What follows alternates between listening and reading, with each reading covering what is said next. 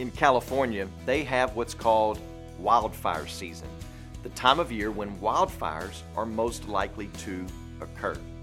And you would think that there are some pretty common sense ways to protect your home or neighborhood from being burned. Some residents install the best sprinkler system that money can buy. And that sounds like a good idea. It seems wise to do that. But the fire experts say it's pretty ineffectual. Sprinkler systems are no help combating wildfires that spread because of high winds. The winds just move the water to where it can do no good. So what is the best protection? Well, the fire experts say proper landscaping. Now, that may seem foolish over and against sprinklers, but it's what works and it's what the experts say to do. So, in certain parts of California, it's not a matter of if, but when.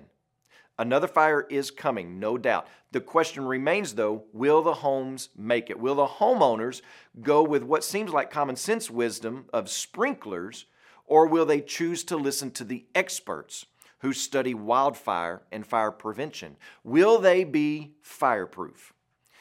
Another type of fire is coming, not for homes in California, but for the houses of God. And the question is, will we be fireproof? Will we listen to the expert? In 1 Corinthians chapter 3, verses 12 through 13, Paul says that our work as a church, specifically church leaders and pastors, the work will be tested by fire. And only fireproof work built on the foundation of Jesus Christ will be rewarded. So what does it take to have fireproof work? Work that stands the test of time and culture and fads and the heat of the refiner's fire.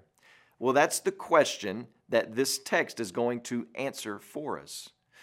But why should you be concerned about this? Well, because hopefully you are part of the construction crew, and your work will be part of the judgment of fire. And we all want our work to last, to remain, to be proven as quality work, or else why even bother? So what we have said so far is that work that lasts has a Christ-centered foundation. But over the next few days here on Day by Day, we want to add to that. Work that lasts has a grace-based perspective, a wisdom-based work ethic, and a reward awareness motivation. So I hope that you will continue to join us as we walk through this passage. But today, when you pray today, please remember Jamshed Hadiat and his family, our missionaries in Georgia. And also remember the Iraku Life Word broadcast that's heard in Tanzania.